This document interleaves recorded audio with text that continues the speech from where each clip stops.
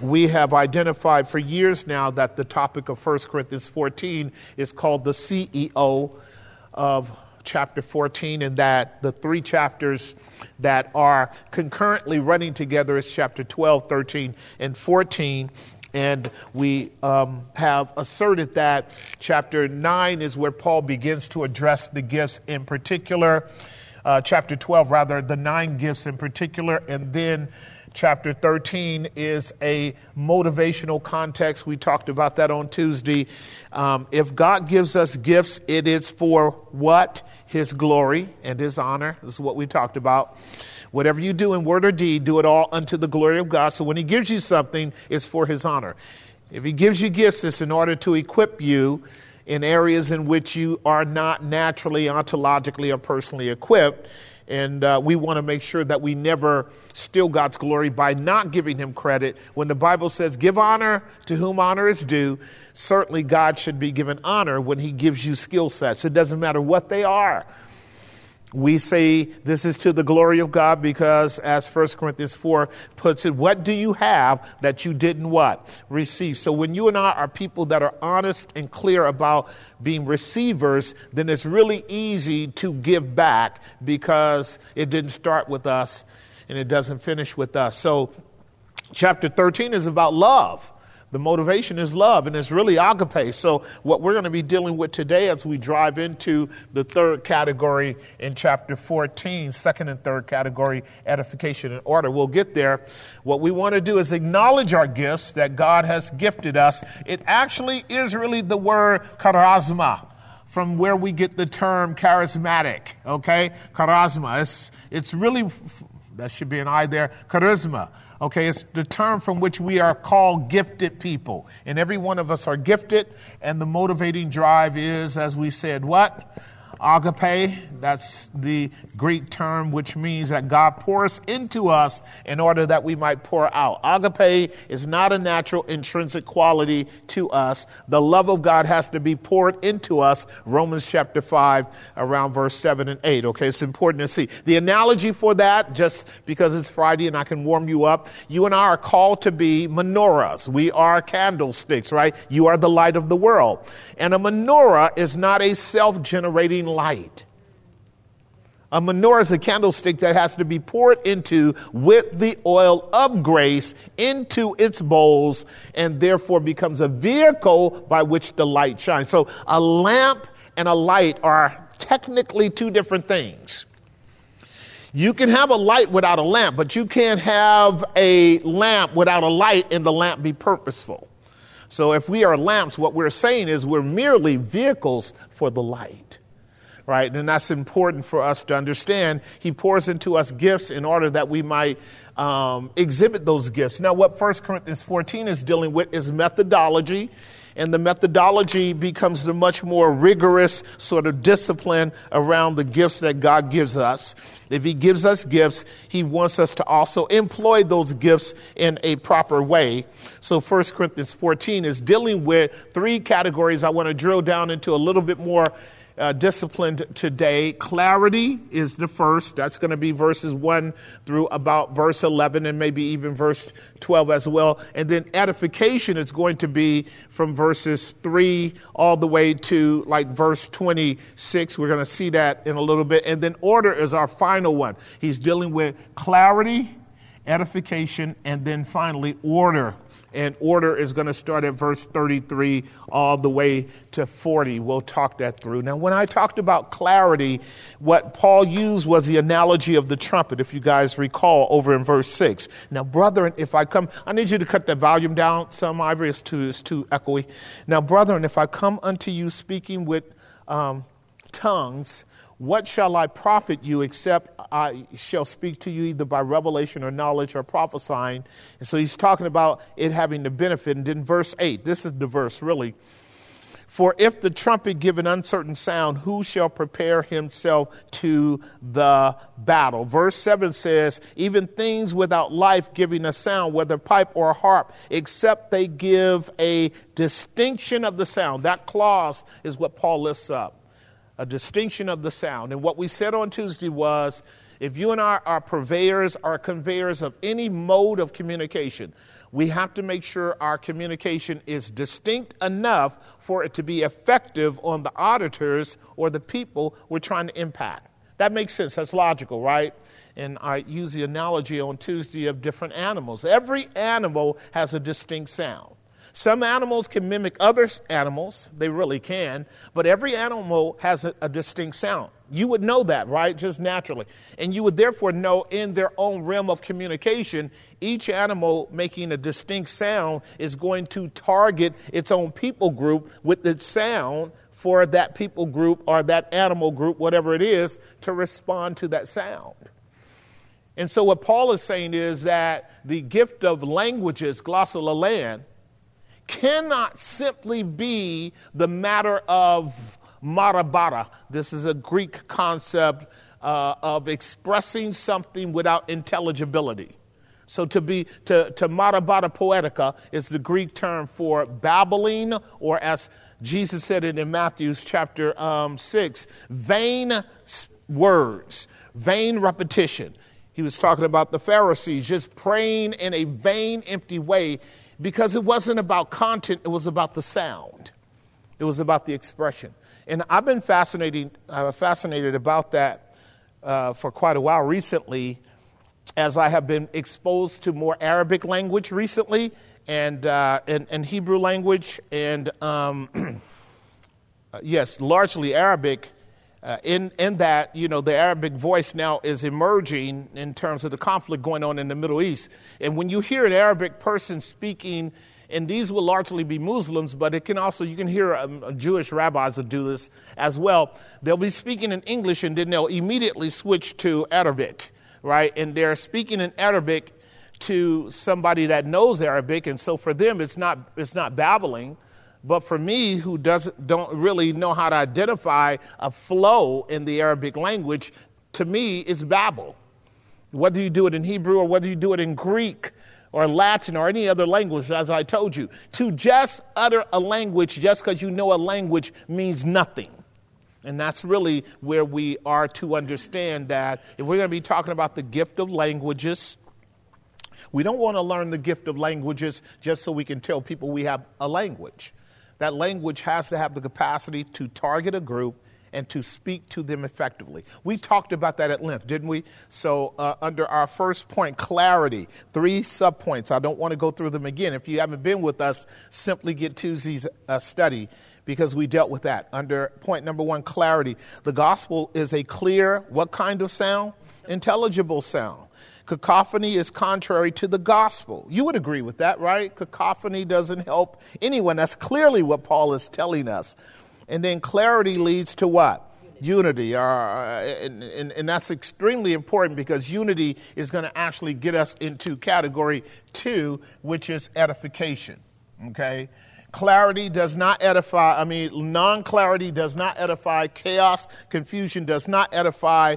It has to be intelligible speech, effective speech. It has to communicate to us in a way that draws us, that informs us, that enlightens us, that actually transforms us, which is where Paul's argument picks up under point number 2, edification. Look with me in 1 Corinthians 14. I'm going to start, and I'm just going to share the multiple verses here. There are about 5 verses. Certainly there are 4 of them within the first 6 verses. Notice how he brings this up. I'm in verse number 3. But he that prophesies speaks unto men to what? Edification.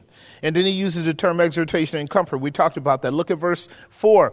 He that speaketh in an unknown tongue edifieth himself. So edification becomes again a thing for Paul, but he that prophesies does what? Edifies the church. So that's the 3rd time edification has come up for the Apostle Paul. Look at verse 5. I would that ye all spake with tongues, but rather that you prophesied. For greater is he that prophesieth than he that speaketh with a tongue, except there be an interpreter. And we talked about that at length on Tuesday, did we not?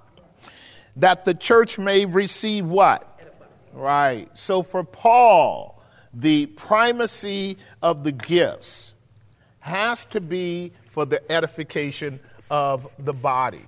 And what I stated is that if you and I are not practicing our gifts for the edification of the body, we are not practicing our gifts with the right motivation, which should be what? Love. That's exactly right. Because love does edify when love is properly executed. The argument that Paul would begin to make for us around the need for edification to take place will be at verse, let's see here. His argument for us would be at verse 18. I thank my God that I speak with tongues more than you all. And we talked about that he had many more languages than they did. He says in verse 19, yet in the church, I'd rather speak 5 words with an understanding that by my voice I might do what? Teach others also than 10,000 words in an unknown tongue. Now he's being a little bit disciplinary, is he not? He's saying, look, I'd rather speak 5 intelligible words that can edify and build up than to speak 10,000 words in an unknown tongue. Of course, when he uses the term 10,000 words, that just becomes for us his sort of expressing that languages don't benefit if you can utter them for hours. If it doesn't amount to intelligent speech, that can be benefit and edification. So what is edification? What does that mean? You probably know, but we want to just talk about it again. The term is oikos in the Greek, oikos nomos, and it actually has to do with a system of building, or a better way to put it, an economy of building. Economy, nomos is always rooted in law. That's what that is, an economy of building. And that's what Paul is saying. The purpose of the gospel or truth propositionally should be that it builds. That's what we want to look at. It builds. And in fact, that word is going to be translated several times as building. We'll see this word used in 1 Corinthians chapter 3 that way as well, if you will, where Paul is talking about the church. This is where he started this. Look at 1 Corinthians 3. Just one idea, then I'm going to move forward. In 1 Corinthians chapter 3, notice what it says in verse 12. Now, if any man build, there's our word, build upon the foundation, gold, silver, and precious stones, wood, hay, and stubble, every man's work shall be made manifest, for the day shall declare it, because it shall be revealed by fire. Now, Paul is warning about how we build. Look at verse 14. If any man's work abide, which he hath, here it is again, built thereupon, he shall receive reward. For Paul, this is a big issue. The idea of the building is a big issue, because the building in its composite whole is the church, right? That's the edifice. The building is the church. This is the way Paul talks all the time. Ephesians chapter 4 is another example. Look at Ephesians 4. We'll start at verse 15 and look at one more verse in relationship to that.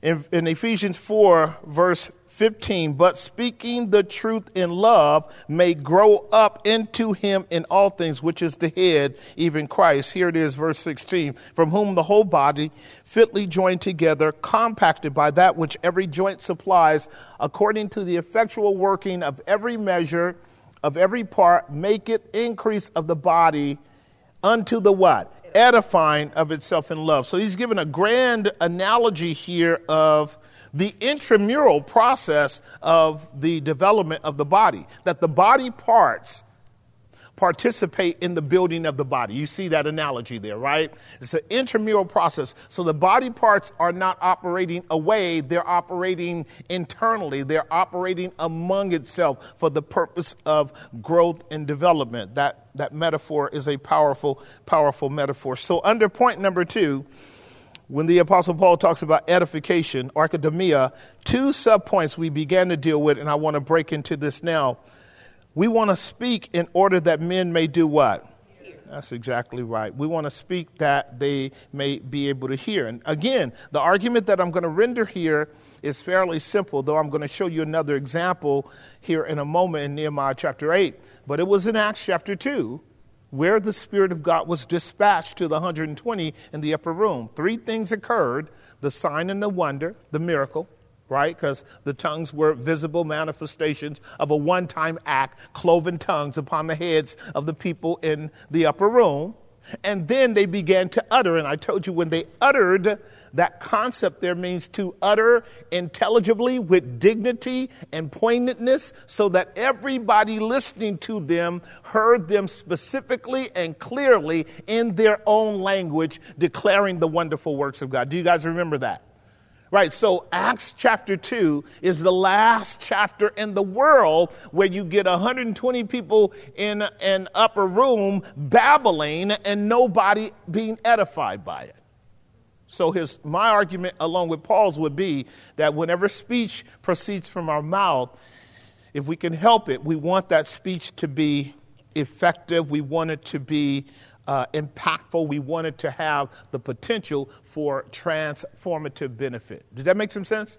All right. So again, I want to nail that home because I want you to be raising the question because we can talk about it. You know, what constitutes an event between you and anybody else? What constitutes an event between you and anyone else whereby that other person benefits from a dialogue or a conversation with you? What is the requisite for that? What kind of mindset must we have? What kind of thought process? What kind of disposition do I want to have as a prerequisite to that outcome? Or do I simply want to have someone to hear me while I'm talking, which really is me listening to myself? Because there are lots of people that love talking and they're really talking to themselves. And they could care less really how you hear it, whether you get it at all, whether it benefits you, whether the aim and intentionality of what they're saying is helpful. Did that make some sense? It's a little funny, but it's also tragic because actually your Bible will tell you, according to 1 Peter chapter 4, if any man speak, let him speak as of the oracles of God. And the elliptical statement there is, or hold your peace. So fundamentally what the Bible is teaching you and me to do is really curtail, trim down foolish speech. That's Ephesians 5, by the way. And you know, Christians are notorious for what I would consider just excess weight, excess, lard, rhetorically speaking. We can be that way. There should be a time in our life, getting ready to go to the third point and show you why order is important here. Shouldn't there be a time in our life where we finally go, okay, I'm going to take what it means to be a person that is able to communicate more seriously? Right? Okay, it's time out for me traversing down pathways of human relationship experiences where what we're talking about does not amount to edification. Shouldn't there be a time in our life where we have an epiphany that I need to be intentional about avoiding that kind of empty space? Right? Because like the Proverbs will tell you, you know this, right? The Proverbs will warn us about a fool utters all his mind, but a wise man will hold it in until afterwards. And what does that mean? A fool doesn't have a governor on his tongue. He doesn't know how to restrain himself. He does not know how to check his words up against his intentions and motivations so that the words are filtered through a constrained set of objectives and therefore do what that person wants his words to do. Does that make some sense? All right, any of us may have had an experience here or there where we were running off at the mouth. And then we can hear ourselves and you go, man, I have no idea what I'm saying. I don't know whether I'm going or coming. And when I can get a hold to the faucet, I'm going to cut this thing off because I'm just getting stupid. Does that make some sense? Right, there are people who are impulsive that way. What that is called is a fool. That's not a child. This would actually drive us back in Paul's ethic to chapter 13. When I was a child, I spake as a child. So like children often are aimless in their speech because they don't know how to determine the parameters of the subject. So they'll be all over the map and they need an adult or a wiser person to frame the dialogue, right? So you'll know often if you're in a situation with adults who are not really disciplined, that often you have to frame that relationship, don't you? As a child of God, you have to hem it in. Let me set parameters on this because they're all over the place. And that can be very arduous psychologically and personally. You and I don't want to be known for being a claptrap in that sense. It's egregious for men to be that way, but it's doubly egregious for women to be that way. I'm giving you the inference of the scriptures, okay? Because one of the fundamental qualities of a woman is that she's to operate out of a meek and quiet what? Spirit. What that means is her words are going to be measured and controlled because she actually is a much bigger, much larger phenotype of wisdom than even the man is, if that makes sense. Does that make some sense? And here's what I'm getting at, that, well, yeah, Sophia is a feminine gendered word and is universally understood in all cultures. It's a feminine gender because wisdom is the idea of producing, bearing fruit, abounding. And so the woman should have the characteristic and giftedness of knowing how to speak in a way in which she is able to economize her words. The economy of words allows her to actually be even more attractive. Does that make some sense? So the Proverbs would warn, a loud and clamorous woman, loud and clamorous, is like a sow with a ring in his nose. I bet y'all never saw that verse before in your Bible, right? But it's there, right? So it's the incongruency of a beautiful thing being attached to what was called in the Middle East an unclean thing. And so the idea would be that as people of God, and we're going to see this when we get to the order point. That's probably the reason why I'm cultivating it now, because in the order principle, it's actually going to talk about what I'm talking to you about now, that the people of God should, for the purpose of clarity, speak in a way by which what they have to say can be effectively reaching the target that they wanted to reach, and then have the capacity, if the season calls for it, to edify. Edify means to build up, to create an edifice in that moment, either in terms of increasing that person's or those people's understanding of the subject at hand, or increasing the relationship. You know, because there are a number of categories we want built up. It may be that you are in a relationship with somebody and you want to build that relationship up. So if you want to build that relationship up, now your knowledge base, your tool set is to be designed to work in a reciprocal way between you being edified, them being edified, in a mutual reciprocal process where you're both being built up. Am I making some sense? That literally is what Paul is meaning in Ephesians 4. Mutual edification should be the consequence of at least one, if not both parties, being committed to making sure every time we talk, we're anchoring down into subject matter that actually strengthens us, maybe corrects us, maybe modifies the way we're thinking, expanding our knowledge base, creating more freedom, and therefore what Paul has stated over in verse, going back to 1 Corinthians chapter 14, he stated three sort of expressions or three outcomes that I think are extremely important in this. Verse 3, but he that prophesies speaks unto men to edification, building up, exhortation, that's encouragement, and then finally comfort. The idea here of the comfort meaning to settle into the encouragement in a way that now they become better for it. Okay, did that make some sense? Edification, exhortation. Exhortation is a concept that means to encourage. Come on, you can do it. Come on, you can do this. And so that tenor in communication in some cases is strategically necessary when you're dealing with a brother or sister who may be extremely timid or weak or fearful or troubled. And you are the one now saying, come on, you can do it. Now you're using words. you're framing arguments, you're setting before them proofs and evidences that they can do it, they can be this, and you're showing them why. And so now what you're doing is you are seeking to not only build them up, but strengthen them so that they can be settled in that building process. I think that threefold outcome is a beautiful thing. Here then the Apostle Paul begins to move us to, let me deal with the subcategory B for a moment. Under point number 2, edification, speaking that men may what? Hear. That's just so fundamental. Speaking that they may hear. Faith comes by what? And hearing by what? Right. So we definitely want to be people who are capable of employing the wisdom of Scripture as well as the Scripture itself. But the goal is to be able to facilitate people's opportunity to hear.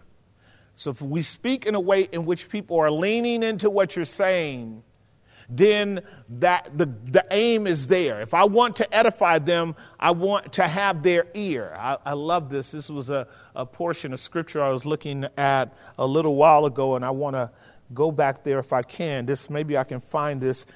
I think it's Luke 19, if you'll join me for a moment. This is on another subject, but yeah, it's Luke 19, but I think this will work for what we need to. Yes, here it is. I'm in Luke 19. I'm going to start at verse 41. You're going to hear me talk about this on Sunday, but I'm going to use this as a point for what I'm talking about.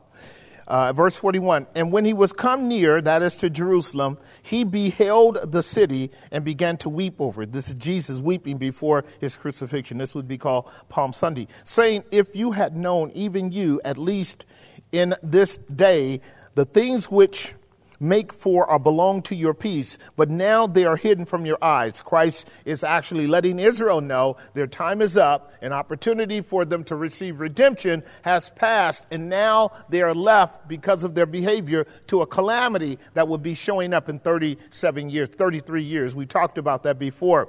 Notice what he says over in verse 43. For the day shall come upon you that your enemies shall cast a trench about you, compass you about, and keep you in on every side. That's called a siege.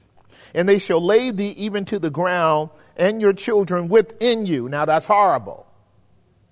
So Jesus is prophesying about the Roman Titus coming in, Vespasian and them coming in and destroying Jerusalem in AD 70. And Tacitus, Josephus, and many historians, Herodotus, have written about these things specifically and in detail. And sadly, you and I live in a century and in a culture, in a season right now where we can see these kind of atrocities being done by mankind. We are not ignorant that humanity can be as base as demons by nature. Am I making some sense? Particularly when the spirit of war, when the red horse takes over, you and I can be as sadomasochistic as anything. Children don't matter. They're simply collateral damage. And apparently that is what our Lord was saying to them. And they shall not leave in you one stone upon another, because you knew not the time of your visitation. Now, Jesus here is conflating the temple that would be destroyed, rebuilt by Herod, with the people that would be deferring to the temple at that time for their protection. Sadly, the Jews thought that they could hide in the temple from the wrath of the Roman Titus. Hide in the temple from the wrath of the Roman Titus, which was coming by the decree of the sovereign Lord who allowed it to occur. This is kind of what we're going to pick up on Sunday. And what he said is, the place that you needed to be hiding is in me. I've come that you might have life and have that more abundantly, but because you reject me, he said, these things will come. Now notice what he says in verse 45 and following. And he went into the temple and began to cast them out that sold therein, and them that bought, saying unto them, it is written, my house is the house of prayer, is a house of prayer, but you have made it a den of what? Thieves. The other text is thieves and robbers. So, and Daniel talks about this in Daniel chapter 11:14, of which I'm arguing against many of the Zionists as being thieves and robbers trying to establish something that God has not merited. But look at verse 47. And he taught daily in the temple, but the chief priests and the scribes and of the people sought to destroy him and could not find what they might do. Now here is the point. For all the people were very attentive to do what? There it is. So after that whole discourse, that line of teaching I just shared about Jesus coming into Jerusalem, the first thing he does is what? Weeps. That means he has a right motivation, doesn't he? Weeping from love, right? He has already exercised for 3.5 years gifts, has he not? And has he not sought the proper methodology of building them up by bringing the gospel to them? And we know this because the last verse tells us that many people were attentive to hear him. So he had their ear, didn't he?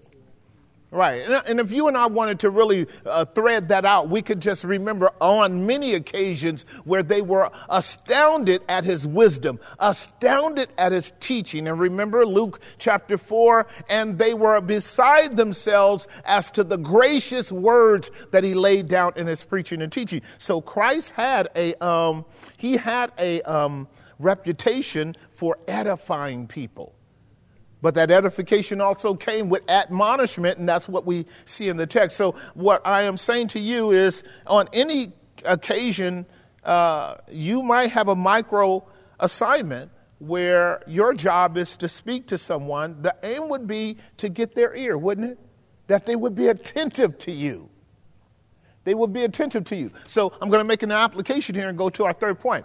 Would it be right for us to say, if Christ is a model for us, and we're going to a scenario that basically is consigned to judgment, and we're going in there to talk to eternity-bound souls, that the right disposition of our heart should be one of weeping for them? So I'm giving you a set of axioms that we can derive from this event. Christ does not go in there as a warmonger. I'm making an application because some of you guys know where I'm at with what's taking place today. He's not going in there as a warmonger. He is a prophet. He does see the future. He is stating to them, if you continue down this course, then you are going to miss your opportunity. Wouldn't you warn somebody if you loved them? Of course you would. So he's weeping for them. I mean, just take a moment and pause. The master who is about to be killed by them is weeping for them. Do you see that paradox? See that tension there? All right. It's not that hard to perceive that you can weep for somebody who ultimately hates you. Did that come home? Right. I want you to grasp with that for a moment, just for a little bit of a moment, because you and I should be able to elicit from our master's model. That's the reason why he's the visible Yahweh. He models for us assignments that we may be called to, wherein we don't get to have the convenience of the people to whom we're going liking us. Lord, I'll only go if these people like me. I'll only go if these people are I'm popular with these people. That's American Christianity, by the way. That's not missionary work. Real missionary work goes to people who will misunderstand you, and sometimes persecute you, and sometimes kill you, and then eat you. Okay? We know the missionaries who have been to Papua New Guinea and different places and have suffered cannibalism as an expression of victory over the enemy who has come into our territory, as it were, to bring another God. And later on, those same barbarians become Christians, realizing that missionary was bringing a message of redemption and hope to them. Does that make some sense? You guys know who I'm talking about. So here we see our master modeling the same thing. So when we're talking about gifts of edification, and that's the title of our study, a mature body serving in love does what? Edifies. Our goal is to see people built up in the faith. So subpoint A under point number 2, speaking that men may hear. Subpoint B, speaking that men may what? Respond, right? So not just hear, respond. Give you one example for what we call the Protestant movement of Christ-centered, Bible-based preaching and teaching. So in our churches, this goes all the way back to the 16th century, 16th century, right, with our high churches. In our churches, the pulpit generally is in the center of the stadium, of the stage, right? And so what that means is the pulpit becomes the place where the word is communicated to the auditors. It becomes central to the nature of worship. The pulpit does. Go to Nehemiah chapter 8 for me. So central to the worship is the pulpit.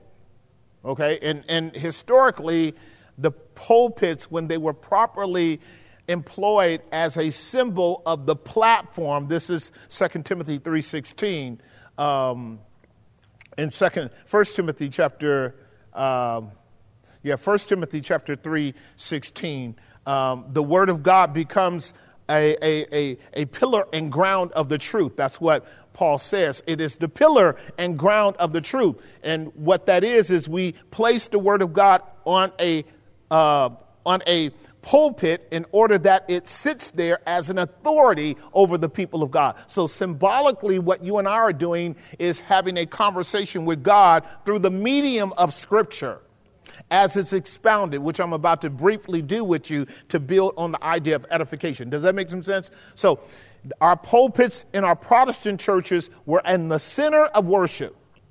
Prior to that, the pulpit was on the side.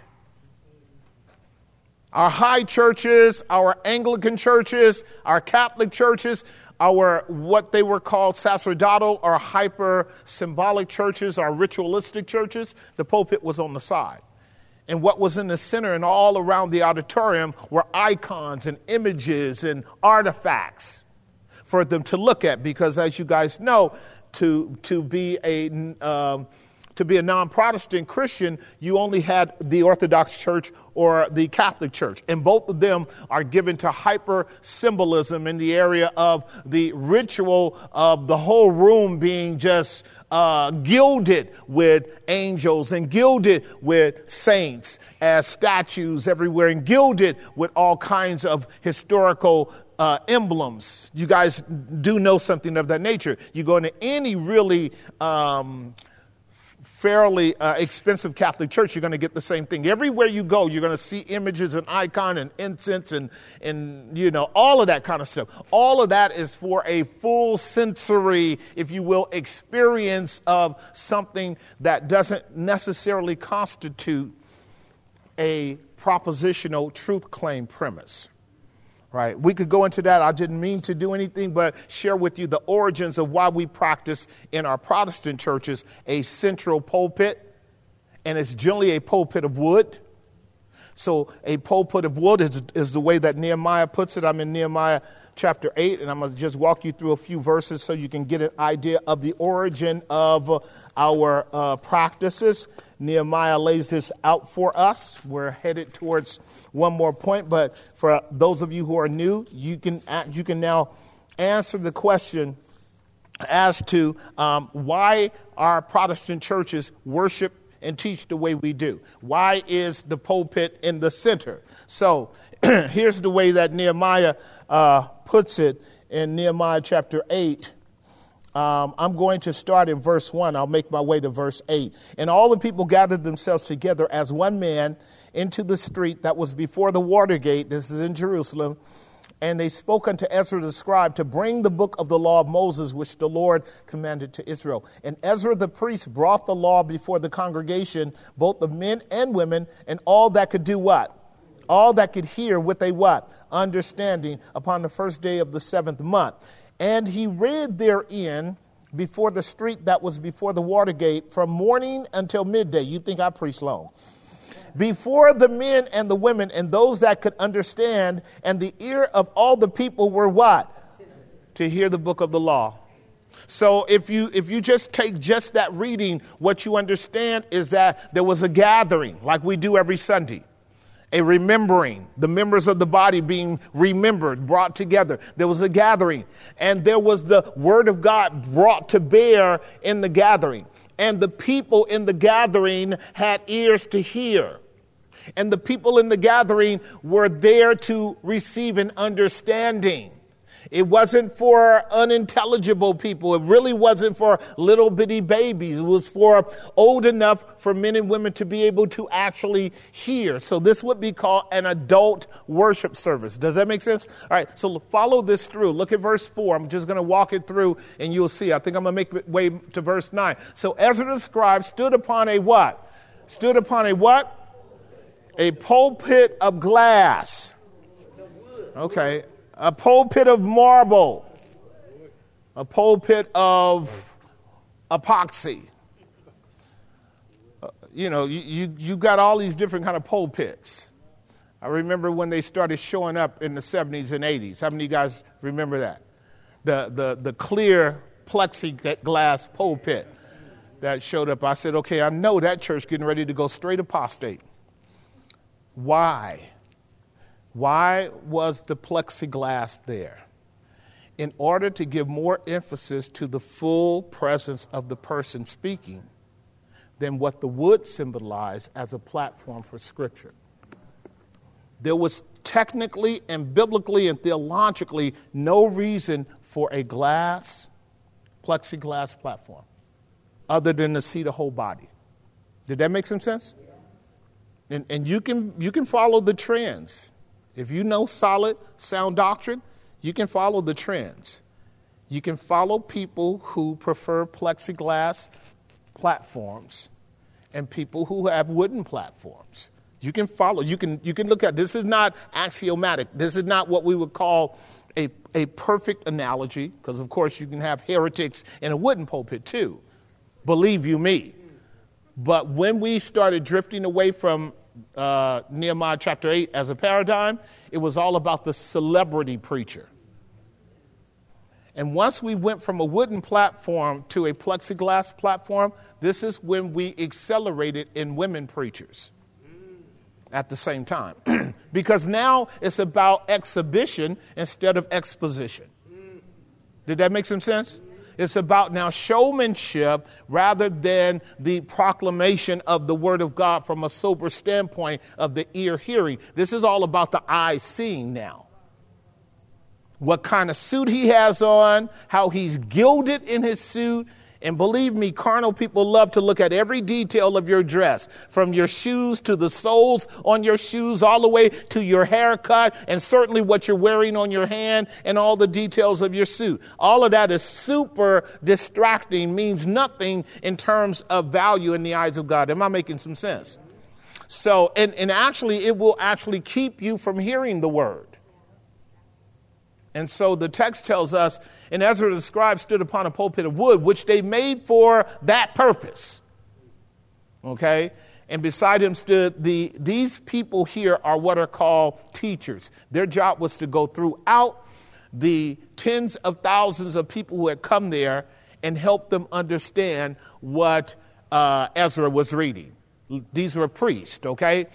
Besides him stood Mattathiah, Shema, Ananiah, Urijah, Hilkiah, Maaseiah on his right hand, and on his left, Pedaiah, Mishael, Malchiah, Hashum, Hashbaddanah, Zechariah, and Meshullam. These are all, look at verse 5, these are people there to help. And Ezra opened the book of the law in the sight of all the people, for he was above the people. So the pulpit was like where I am. I am measurably above you. And that's in order for you to have a visibility, particularly if you're a large audience, okay? For you to have a visibility. And when he opened it, all the people did what? Now, that is a description. That is not a prescription. So in some of your churches, people stand up and others, they don't. We don't stand up here because we don't go through a bunch of bodily exercises, okay? But if a person wants to stand up, they certainly can. It's not a law. That's just what they did, okay? Now notice what it says, verse 6. I'll show you this. This is something I taught many years ago in our old church about a biblical-based worship service. And Ezra blessed the Lord, the great God, and all the people answered amen and amen with the lifting up of their hands. So that was one form of worship expression. Y'all got that? Again, this is descriptive. It's not prescriptive, meaning it's not a mandate, but it's not prohibited. But notice what else he says. They lifted up their hands and then they what? Bowed their heads. So you had people bowing their heads. Again, it's a descriptive. It's not a mandate. Right? You know, if you're in a worship service and you're visiting a church, I really recommend that you don't bow your head and close your eyes. You don't know what's going on in that church. I was preaching in Jamaica one day. Can I tell you the story? I was preaching in Jamaica one day. And as I was preaching, I heard a shout. And one of our Jamaican sisters was saying, stop, because somebody was trying to go in her purse. Yeah, no, in those places, when you're praying, you pray with your eyes open. You pan the whole room, and you hold your stuff close to you. It really did happen. It really did happen. I said, woo. They bowed their heads and worshiped the Lord with their faces to the ground. Verse 7, let's walk this through. Just want to walk it through. And then here are the other names. And notice what it says. And the Levites, did what? They caused the people to understand the law, and the people stood in their places. It was what has been described by theologians and scholars over many, many years of Bible commentaries, one of the most vivid descriptions of a spirit-filled worship service, a Bible-based, God-exalting worship service there could be. Why do we say that? Because the emphasis was on the pulpit. The emphasis was on the Scripture. The emphasis was on the reading of Scripture. The emphasis was on the explanation of Scripture. It was on the pulpit where the Scriptures were. It was in the reading of the Scripture. It was in the explaining of the Scripture. And it was in the receiving of the explanation of the Scripture. And nobody was fudgeting, moving, getting up, walking around, leaving out. That can only happen when the Spirit of God really has gripped you. Like the idea of being in a worship service where God is speaking through His Word, you only really know that you're submissive to it as if He gives you grace to be attentive to it. So I'm going back to Luke 19. And you and I know this. If you come in distracted, you're probably not going to get anything out of the teaching. If you don't prepare your heart to hear what's being said, you can go through the whole event. And when you go away, you won't even be able to explain what the fundamentals of that message was about, let alone what God may have had to say to you. Am I making some sense? And remember, they were there early in the morning all the way up to noon. One more verse. Nehemiah 8:8, maybe verse 9 too. So they read in the book of the law of God what? That is with the kind of clarity that we're talking about. Distinctly, and gave the sense and caused them to understand the reading. You guys see that? Look at verse 9. Look at verse 9. Here it is. And Nehemiah, which is the Tershitha, and Ezra, the priest and the scribe, and the Levites that taught the people, said unto all the people, this day is holy unto the Lord your God. Do not mourn. Do not weep.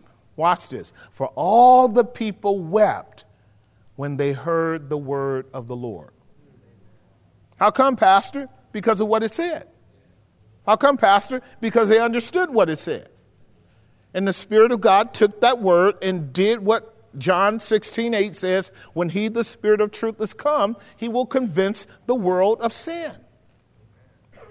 They knew that God was talking to them. So for these people on that day, it was not merely a bodily exercise.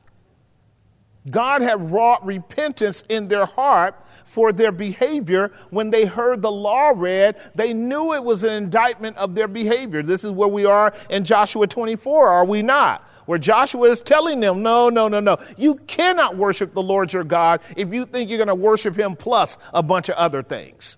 Which is what, we're going to unpack that a little bit more on Sunday. But notice what the priests are having to do, what the Levites are having to do. The Levites are having to comfort the people now that they have been broken by the truth of the Word of God and convicted by the Spirit. He's letting them know there is forgiveness with God. There's cleansing, there's mercy. But cleansing and mercy and forgiveness really only comes to people who are of a broken and contrite heart. This worship service was powerful in that day. Okay, good. That's the example I wanted to lay out. Would we say those people were edified? Yes. Massively. Massively. Now let's go to our third point. The next one will be on order. I want to talk about this one briefly and we'll open up the floor. Order. I've talked about this one before. This one is going to make a lot of sense. And it actually will help purge you and me of some of the empty sort of silliness that we have around worship, period. Because, in America, we have been kind of on a downgrade from order and structure ever since I was born. Let me see if I can help you. We're getting ready to unpack this. Let me go back. What do I mean by on a downgrade? We have been gradually dissembling from the kind of behavior that indicates that we have profited from structure and discipline and the capacity for reasoning things through with a sense of orderliness and a sense of competency. We have been living since the 60s in a kind of free fall of folly and engagement in a kind of loose living that is described by a word that did not used to really be dominant in our culture. Do you know what that word is? Fun. So stay with me for a moment. I don't have anything against having fun, but it's not a biblical concept. F-U-N is not a biblical concept. And like fun is not the same thing as joy. Okay, so let me help you with that. So this is how the enemy often works. And if we get our categories right, we can use words. If you get your category wrong, you can actually harm people with your words. Like, I think it's all right for children to have fun. I don't think it's all right for adults to have fun when it's not time for fun. Like, there should be a place for fun, and even that fun for the people of God should be a disciplined fun, if that makes sense.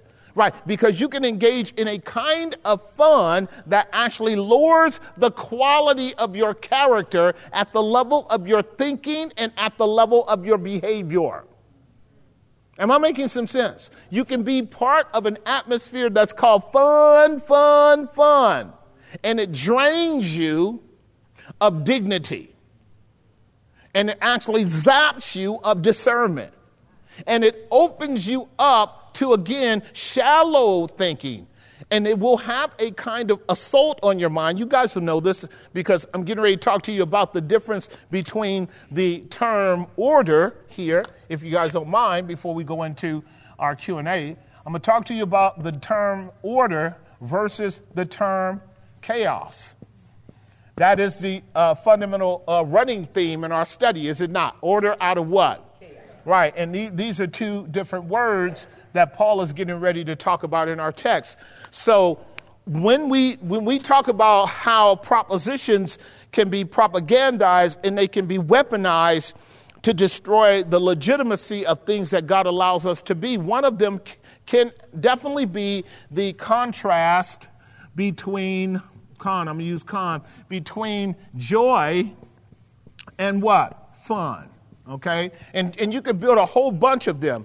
But whereas you will find the word joy all through your Bible, you will never find the word fun. And it does not mean that in the sense of, obviously, the term fun was not a word that was even invented or known until the last couple of 2 or 3 centuries. Okay, I totally get that. But I'm just saying the connotation, if I were to have an equivalent, fun would have probably been in the scriptures the word folly. Okay, probably folly. Does that make sense? Folly is bound in the heart of a child, but the rod of correction will drive it far from him. So now again, I just want to have fun, and that fun can be what Paul talked about in Ephesians chapter 5, the kind of behavior that is called foolish gesturing. Do you guys remember that? Ephesians 5 verse 3. Just pull it up. I'll read a couple of that while we're getting ready to deal with our last point here. We got a few more minutes. So what Paul was saying to the believer, he says, avoid fornication. all forms of uncleanness, which also the whole concept of fun creates the danger of breaching gaps and opening the door for uncleanness. Did that make some sense? Right. So like if you're not careful about fun, it will cause you to let your guards down. And it will open you up to pathways that are not really becoming of children of the living God. That makes some sense, right? So, but fornication, all uncleanness, and covetousness, let it not be once named among you as becometh saints. Verse 4, here it is, Ephesians 5:4. Neither filthiness nor what? Nor what? There it is. So jesting now is the next level. Jesting is where you're not content with just kind of light talk. Your talk now is weaponized in the context of fun, and it's meant to be pejorative. Do I have to break that down? Y'all got that? And you know people who shift from light humor to that kind of insipid, painful, toxic humor that implies that they've got a problem. That makes sense, right? You go, oh man, there's an acid to what they just said. There's a toxicity to what they just said. There's a bitterness to what they just said. There's a tonality and an expression that is more than a kind of light-hearted joke. They are now being painfully injurious. Am I making some sense? Right? And it's really important for you and I to pick up on that because, again, language is multi-layered, is it not? It's not just what is rhetorically spoken. It's also what is tonally expressed. It's also what is emotionally emitted. Multiple levels. Like this, one thing can be said in a very aloof and monotone fashion, and it's just propositionally what it is on its surface. The same thing can be said with a kind of tonation and emotional thrust that can make it say something different. And by the way, I've immediately slid into different language genre dynamics. You guys know that. The same Hebrew word expressed in a certain kind of tone can give you the reverse meaning of that Hebrew word or that Arabic word or in any number of linguistic cultures around the world. Japanese is that way. Korean is that way. If you say a certain word in Japanese with the wrong tonation, you offend people. Okay, so we're talking about language at multiple levels. Y'all know this, and women are often more sensitive around these things than men are, but we can be too. So what Paul says, neither filthiness nor foolish talking nor jesting, which are not convenient. I love that. What Paul is saying is not appropriate. It doesn't edify, but rather giving of thanks. That becomes a real evidence. When a person is really thankful, so I moved into the pastoral mode. Go with me back to 1 Corinthians chapter 14 so we can just deal with this last point briefly. There are a few examples I want to show. I'm going to be in verse 33 through 40 on this because this is where Paul begins to lock down his argument for how you properly handle the gift of languages. He's going to talk about order. And he's going to talk about it from the standpoint of how God's churches should carry themselves. 1 Corinthians 14, verse 33. Listen to what he says over here. I'm in 1 Corinthians 13:33. And really, I'm actually drawing some conclusions here, and I should actually go back up. So I'll start back here at verse 33, then I'm going to back up, argue for order. Notice what he says. For God is not the author of what? But of what? As in all the churches of the saints. So when Paul says God is not the author of confusion, it's something that they would have known, but I'm not sure you and I would pick up on it because we're using an anglicized word when we talk about confusion. But I think we can use it. But I actually want to show you why there's another way to understand this word, because this word is being used in our text. Chaos is being used in our text, our confusion, which is the same thing. Confusion is being used in our text in verse 33 in preparation for the use of the word order in verse 40. So let me build that argument. Verse 33 is given to us, right? And verse 33 tells us, for God is not the author of confusion. Literally, the author is in italics, is not really there. But confusion is not of God as an ontological characteristic. And just because you guys are in class, let me teach you a little bit around ontology. Ontos is the Greek Latin term for essence, okay? When a thing is understood for what it is in its essence, it is ontologically a thing. Like God ontologically is spirit. Does that make some sense? Right? So when we talk about pneuma, we're talking about ruah, which is the Hebrew term, we don't know what we're talking about. I just want to lay that down to you now. I've asked people for years. So what is spirit? Y'all keeping up with me? Define spirit for me, okay? And then you're going to end up using a few analogies, but that's not really defining it at the ontological and what we call the denotative level. You may give an analogy, but you can't really define what spirit is. Did that make some sense? I want you to think about it. Be humbled by it, because it makes sense that if God says he's spirit and I can't really define it, that's a great way to describe God. Okay, just letting you know, okay? I mean, he's more than spirit, but at the ontological level, what God is saying is he is not graspable like the wind is graspable. You can't box him in. You can't definitively and comprehensively define God in nomenclature and terms that will give you a full scope and composite of what he is. You and I, whenever we're describing God from the standpoint of attributes. And attributes are different than essences. Attributes are expressions of essences. Essences are their own properties, okay?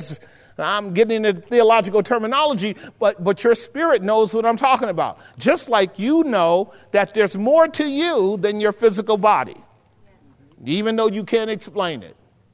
All right, so this is called phenomenology, by the way, in terms of a classification of study around the things that we are trying to get a grip on. So the Bible tells us that everything that God created is a testimony of his eternal Godhead and power, so that every conscious, moral, agent creature is without excuse. That's Romans chapter 1, 18 and 19. You guys do know that, right? So let me argue for what God is saying right quick, and then we'll go on with the chaos and order thing, because I'm hoping I'm teaching you guys at the level of edification and building you up. Here, when Romans chapter 1, verse 18 says, for the creation testifies, for the wrath of God is revealed from heaven against all ungodliness and unrighteousness of men who hold the truth in unrighteousness, verse 19. Because that which may be known of God is manifested in them, for God has shown it to them. Paul is arguing they can't get away. Verse 20, you got to walk with me so I can get to the verse. For the invisible things of him from the creation of the world are what? Clearly seen. So, okay, now we got a problem. Because he's saying the invisible things of him are clearly seen. That is a paradoxical statement. How can invisible things be clearly seen?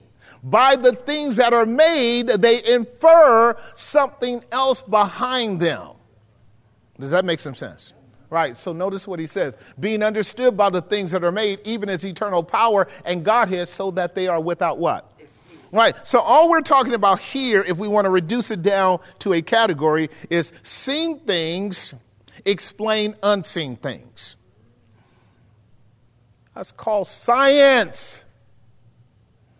Across a plethora of disciplines. Science explains what is visible, phenotypical expression, as having something behind it that brought it into being. Does that make some sense?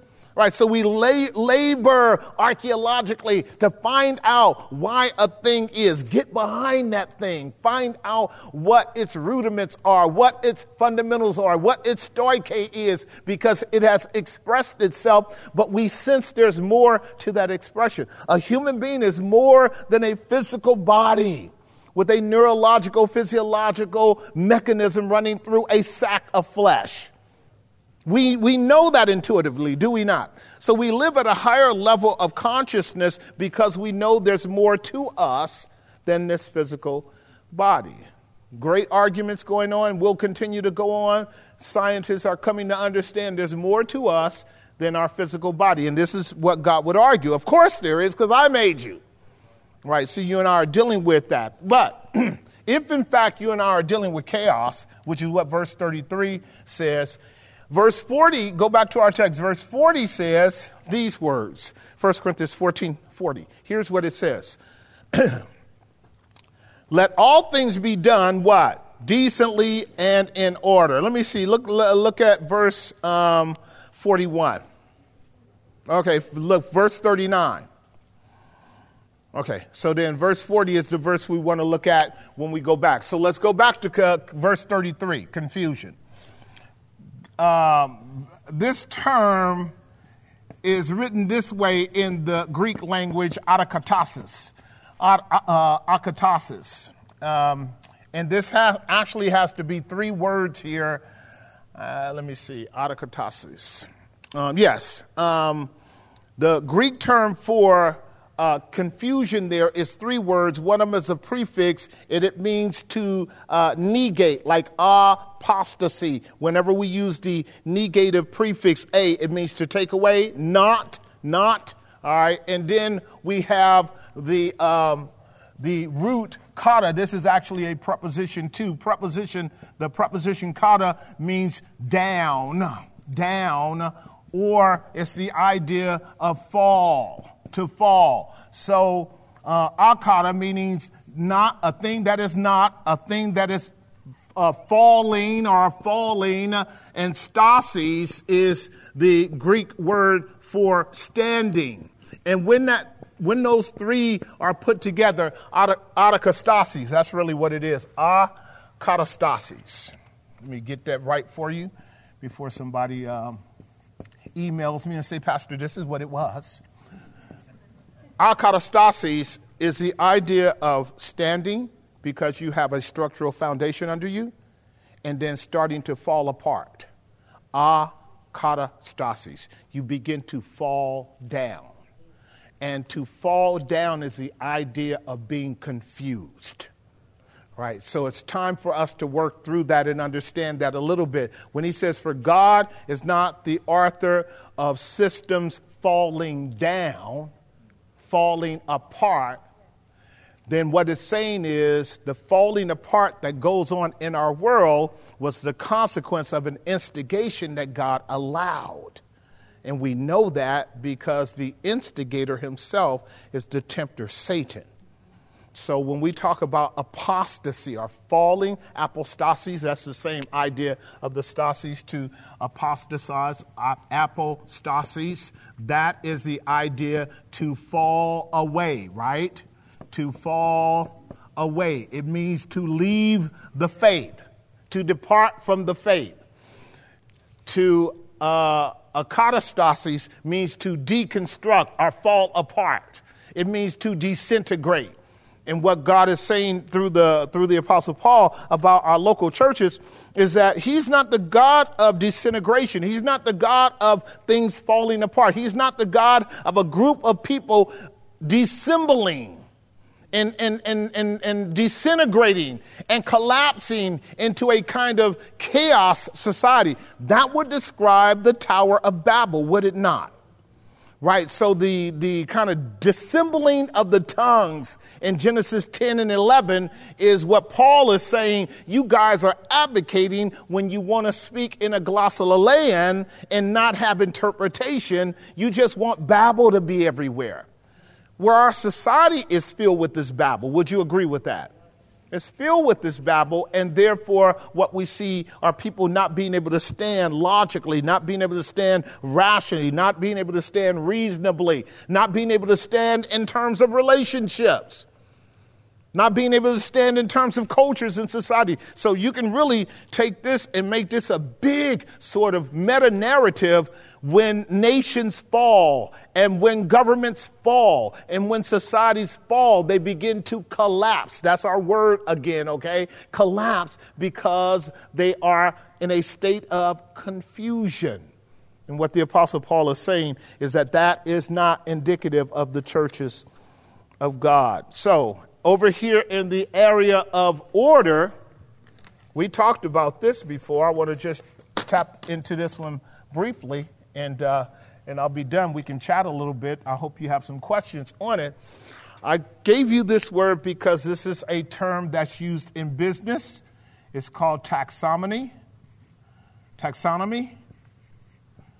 The root word is taxis. And taxis is the term we get for what? Order. Order. Order. Any business major would know the principle of taxonomy.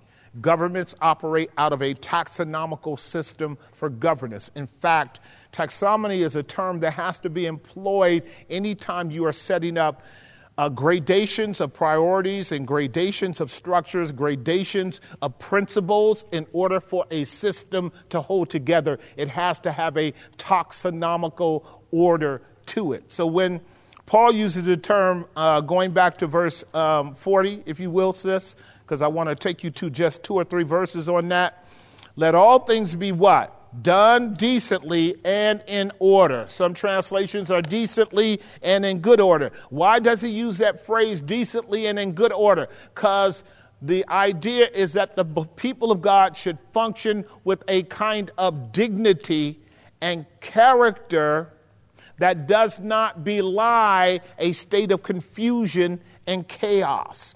You can see the difference between a state of order and structure versus a state of chaos and a failure to walk in a sense of dignity, in a sense of comportment. Is actually a term that's describing an individual that recognizes that they have a responsibility before other people to behave in a certain way that does not cause them to stumble. This would be a dignitary. This would long ago, again, in our governments, we are so far from this now. We are so far from this. Are we not? We are so far from this. I'll nail it here. We can have some conversation. I know that we are dissembling in America. I know that when the Bible says to whom much is given, much is required. I know that all my life I have seen people in positions of dignity, like Solomon said in Ecclesiastes 4, walking like slaves. Instead of standing like princes, they're walking like slaves. And so you'll know this in British culture and probably others as well. When you are a dignitary, when you're a prince or a princess, you're taught to behave certain kind of ways. You don't get to act indignantly. You don't get to talk profanely. You don't get to behave yourself in a fashion that disrespects your family. And of course, in the Christian culture, in fact, every religious culture used to have that kind of internal intrinsic ethic, did it not?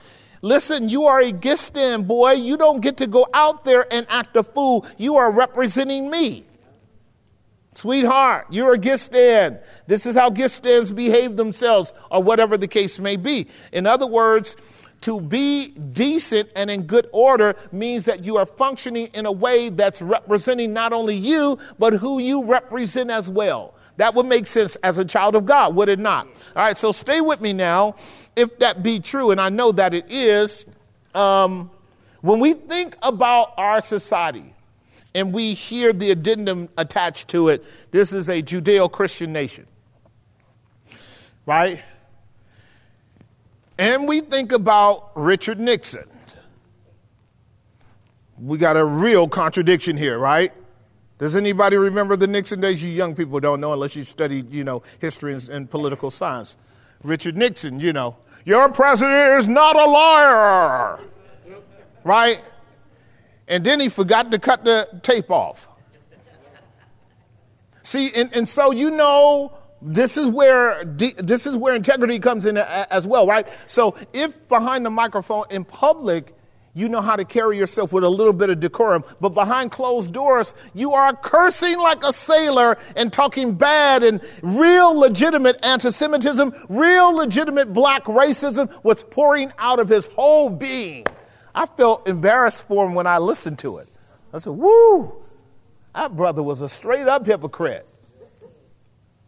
Then we move on to Mr. George W. Bush. And he forgot to cut the mic off too. And if you heard him, you would hear him speaking in hypocrisy about the real atrocities that occurred in Iraq under this pseudo 9/11 thing too, as well, when he was supposed to be a Christian also. See, Richard Nixon was a so-called Christian. He was a Presbyterian. George W. Bush was a Christian. He's supposed to have been a Methodist. Y'all got that? George H. Bush, his wife, too, they all were supposed to be Christians. I told you, anytime you headed to the White House, you got to get you a big old fat black Bible with a big old cross on it, right? You can let everybody know you're a Christian. Did that make some sense? But when you catch them behind closed doors, indecent and out of order. Now, I thought it was pretty bad. I mean, I couldn't actually believe that your boy, Bill Clinton got into office. Because all of the fiasco and hoopla around his stint as governor of Arkansas, if you guys remember some of that, and the scandals that he was involved in, not decent and not orderly. But he called himself a Christian too, and him and Hillary would go to church once a month. She swears she's a Christian. Did y'all get that? Right, and we can go all the way up the ladder. We get to Obama. People don't want to tell the truth about Obama. But we saw that he was without order, without decency. And he got in and stayed in there for about 2 years. And the next thing you know, the White House is the Rainbow House. And it indicated a number of fundamentals around his own peccadillos and behavior patterns. Now, it seems funny, but what I'm sharing with you is, as the leaders, so are the people. So my society reflects a decadence. A decadence. And of course, we could be here all night long if I talked about preachers. Could we not? From Jimmy Swaggart on up. I'm only using that era because that was the era in which, when I was a teenager, 18 years old, God began to deal with me. And I really struggled through people professing to be believers, behaving in ways that were completely unseemly. Well, that's denoting confusion. And now, after 42 years in the faith now, I look at my society and think about where it was then compared to where it is now. And we needed to heed the warning that legitimate preachers were giving back then, because look how bad it is today. Am I making some sense? Right? And we could extrapolate this across the world, because your Bible lays it out very clear. There's none that doeth good, no, not one. But the point is that as we're looking at order, what Paul is telling the church at Corinth is that God demands that you and I walk in a level of decency and decorum that indicates that when people come into our presence, we are serving someone more than ourselves. That makes sense. That makes sense. Here's how the term is used. It's used as a temple motif. This is Luke chapter 1, verse 8. You'll see it. This here has to do with the Levitical priests and their service in the temple. Notice what it says. And it came to pass that while he was executing his priest office, this would be Zechariah, before God in the order of his course. You guys see that? In the order of his course. The priest would labor in the temple, like every priest would have his order every 2 months in the temple. They would order by course, 12 priests by course. They would have to work in the temple. This was obviously his order. This term is also used in 5 more times in the book of Hebrews. I don't want to take you there, but the terminology would be the order of Melchizedek. Melchizedek had an order. So we had the Levitical order, we had the Aaronic order, and then we had the Melchizedekian order. And what that means is when Melchizedek was the high priest of Jerusalem at that time, he had to function according to a set of protocols, as a priest would do, because he's under a system of laws. Here's another expression of this term in the Old Testament. Here's where we'll begin to close. This is in the temple. And this would be in Leviticus 24, verses 5 through 9. This has to do with the showbread in the temple. And God told Israel to build the temple a particular way. We talked about that, right? He talked about what kind of material to use, what was the dimensions and size of all of the articles in the temple. You know, we can go into detail. In other words, it wasn't arbitrary and it wasn't chaotic. It was structural, orderly, and it was procedural. He says here in Leviticus 24:5, and we're going to walk this through, and you shall take fine flour and bake 12 cakes thereof. Why? Representing who? The 12 tribes of Israel. The priests are mediating in the stead of the people. Remember, the Levites are in the stead of the people. 2 tenth deals shall be 1 cake. These are loaves. Verse 6. I want to walk it through so you can see. You shall set them into what? 2 rows, 6 in a row. So you got 1 row with 6 and another row with what? 6, representing the 12 divided by 2, 6 and 6. Upon the pure table before the Lord. What does he mean, pure table before the Lord? Up against the Holy of Holies, where the Ark of the Covenant is, where God's Shekinah or his glory, his Chabad, would dwell. So the table is there, made out of pure gold, and 2 loaves of bread are set there. Now, there's another article that's sitting up against those loaves of bread that's right up against the veil before you go into see the Ark of the Covenant, of which only one person could go in there one time a year, Yom Kippur. What's his name? The high priest, right? Only the high priest could go in. But it says before the Lord because the tabernacle was for Jehovah. It was for Yahweh. So the bread is for his glory. So I'm going to make an application to us, okay, in a second here. Look at verse 7. Verse 7, and you shall put pure frankincense in each what? Row, that it may be on the bread for a memorial, even an offering made by fire unto the Lord. One more verse. Every Sabbath he shall set it in what order before the Lord? How long? Continually, being taken from the children of Israel by an everlasting covenant. So the priest was to bring God bread. In the same way the priest brought the sacrifices to God.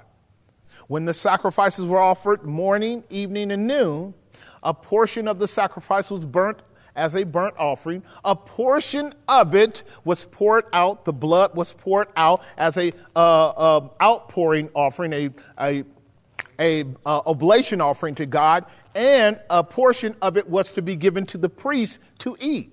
A portion of the fat was to be put on the altar to be consumed up before God as well. So the metaphor is a fellowship between God and the priest around a sacrifice that's being offered up that appeases God for sin, but also brings us into fellowship with God via that sacrifice. Did that make some sense? So the sacrifice is a picture of who? Jesus. He's being offered up as an atonement for our sin, but he's also the meal offering that we have between us and God. So that's the flesh or the meat, but then there's the bread that's on the altar, 6 loaves in rows divided before God. So God sees those loaves, does he not? All right. And so immediately when we get to the New Testament, we're dealing with the order of the Lord. What does Jesus do? He takes the loaves of bread and he divides them among his disciples, and 3,000 and 5,000 plus women and children eat of the loaves, do they not? In the New Testament explicitly, Jesus says, I am the what? I'm the bread of life, right? So we are feeding on Christ typologically, but he's to be offered to the Lord as a set of approval done in an orderly fashion by which God says, yes, this pleases me because you're doing it by faith unto me. So the idea of order in the worship service is in order that the people might actually be able to track with what's going on a propositional level, and things become clearer and clearer in the teaching when that is done. So that's what Paul is talking about here in 1 Corinthians chapter 14. I feel like it's time for us to stop. Raise your hand if you guys have an observation you want to make. Otherwise, okay, we'll have a few and then we'll shut it down. So just remember as you make the mics around, what Paul is doing in the teaching of the gift of languages is making sure that we don't disarray into chaos, that we don't disarray into a kind of empty rhetoric in a kind of exhibition that demonstrates we're kind of dissembling into foolishness and disarray, if that makes any sense. Do you have the mic? What's your observation or question before we get out? The thing that I thought about tonight was that that words are servants that need to be controlled and directed. Few more points. That my words are valuable and not worthless, because sometimes I don't want to say what needs to be said or what I think needs to be said. Sometimes I'm ashamed of my words. Even times that I've been here, I wanted to say things, but I said, I better not say anything. But I think the main thing is that my words, just like you were talking about how God made us in His image, but He gave us word. He gave us the ability to speak too. So these words that we have can be used, and they need to be managed and used, and we shouldn't be afraid of the words. The first part, I totally agree with you. The second part, I would slightly disagree with you. You should be afraid of the words. In this sense, I think you're using the word afraid in a certain kind of way that's limited. You want to be careful with your words. So you don't want to be careless with your words, because by your words you will be justified, and by your words you'll be condemned.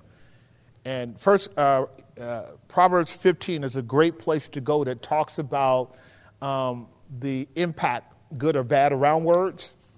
So I just want to say a caveat for a very common challenge that people have that my brother just noted. So the Bible would tell you and me this: if you talk too long, be sure you're going to sin. That's the Bible. I'm giving you as general an interpretation as possible. In the speaking of many words, there is not going to lack sin. Like if you just talk too much, be sure you're going to say something that's not right. Does that make sense? Of course. And that's why controlling your words is really critical. That's one thing I want to say about it. Secondly, some people are actually smarter than they know to not say as much as they think they want to say. I'm going to say that one more time. Some people are smarter than they know to not say what they think they should say. Right, because the Bible says a fool is known by the words that come out of his mouth. But if he holds his peace, he at least appears to be wise, because he hasn't opened his mouth. Here's another piece of wisdom which I love. This is Solomon in Ecclesiastes. Let your words be few. Anything after that is open up to levels of evil. Y'all know this is true, what I'm saying. Right? Almost all arguments between any person or any nation is an excess of words that come indiscriminately and carelessly, and just one extra wrong word leads to war. So this is why, James was saying in James chapter 4, let not many of you be teachers as well, receiving greater condemnation, because we all offend in words. We're all going to offend, right? So the intuitiveness to go, no, I'm not going to say it, is way wiser than saying it and offending someone, and then now you got to go back and work that thing out. Does that make some sense? So if you were having batting averages, you would probably be considered a wise person, because you're not just opening your mouth and letting it pour out and just telling people how you feel. You might just want to ask God to give you grace to work on having a better make sure your motivation is right. And therefore it will help you with the methodology of when and when not to say, and then what to say and how to say it when you say it. All of those matter. Timing is everything. Great. Who else has the mic? Great observation. All right, Jackie, is the mic on? Yes. Okay. Sorry. My question, Thank you for the teaching on gifts. It's really, really helpful for me because the motivation part comes through love. And even if we have gifts, that they have to be through faith, through Christ, and through his love. That's when they're manifested properly, I want to say. And I wanted to ask you about speaking in tongues. What I heard was in the teaching is that is different languages from different people, and people are able to interpret it. But my question is that when I hear or heard ministers say that speaking in tongues is evidence of the Holy Spirit, is that a different language or? Well, that proposition is flat out wrong. Okay. Just flat out wrong. Speaking in tongues, well, the phrasing is speaking in tongues is an evidence of your salvation. That's what they're saying. The evidence of the Holy Spirit in the terms of the glossolalia are languages that we have here. One has to ask a really interesting question that I'm going to put out here now, and this has to do with narratives, period. This is the first thing that I'm going to put out. If a person says A is this, that, you know, what it means to speak in tongues look like what's going on in your general Pentecostal assembly. That A, that experience in the general Pentecostal assembly is equivalent to B, what we see in Scripture. What we have done now is taken an event outside of Scripture and used it as a definition for what's going on inside of Scripture, so that we are assuming that the Scriptures and that event in category A are one and the same. Did that make some sense? So let me help you with that. What I mean by that is, just because you hear people going through some kind of expression and they call that a heavenly language, doesn't mean that that which you saw them doing is that which you saw the people in the Scriptures doing. You have to make a clear categorical distinction, because what's going on in the Scriptures is not explained in terms of how it happened. What's explained in there is that they simply spake in languages. In some cases, those that heard them understood them speaking in their own languages, right? We've already stated that. So in our general Pentecostal churches, whenever you hear that expression, that banter, that babble or whatever they're doing, it almost is never accompanied by interpretation. Stay with me. So all you have is a kind of part A of a expression of language that makes the rest of us barbarians, because we have absolutely no idea what they're saying. That's really the first thing that you have to be able to make a distinction of. I'm going to share with you what I mean by that and what goes on in our media in a moment. If I give you a presentation and tell you that this presentation A equals presentation B, I am making the assumption that I know exactly what presentation B is. And I'm assuming that if you take my presentation A and use it as a model, now you know what presentation B is. But when somebody comes along and say, hold on. You don't have a description of how it sounded. All you have is the language that they spoke in tongues. Does that make some sense? Right. You have no. And then, we've argued this for years. When it comes to the issue of speaking in glossolalia or in languages, you got people speaking all kind of wild, crazy stuff all around the world without any kind of uniformity, without any kind of coherence. One group does it this way, another group does it that way. You have it also going on outside of the Christian religion. So speaking in tongues happens in the Indian culture, it happens in the Hindu culture, it happens among the shaman, it happens in all kinds of cultures outside of the church. So immediately the question is, which one is it? If your Bible doesn't give you explicit clarity on how it is to be practiced, you have to be very careful that what has now been given to you in category A or exhibit A is a pagan expression that doesn't comport with the details given to you in part B, which is a biblical description, if that makes any sense. So, I've always argued, be very careful, particularly when you're hearing them do this and they're violating the fundamental scripture. Paul said, if you're going to be speaking in a language, you better have an interpreter or don't do it in the church. Isn't that what he said? So every time you hear it done by the pastors or the people, at best, they're sinning. Did you hear me? Every time they do it, they are explicitly sinning against Scripture. So what I'm trying to set you up for, the media propaganda machine that you and I are subject to every day, all day long, throughout the world, 24/7, giving you images, giving you events, giving you expressions, whereby you and I just assume they're telling us the truth. Am I making some sense? We're assuming they're telling us the truth because we don't have a grid by which to test them. And we just swallow it hook, line, and sinker. So if on TBN, you're watching these guys speaking in tongues all day, every day, you just assume that that's the Holy Ghost. Until somebody comes along and tells you, wait a minute.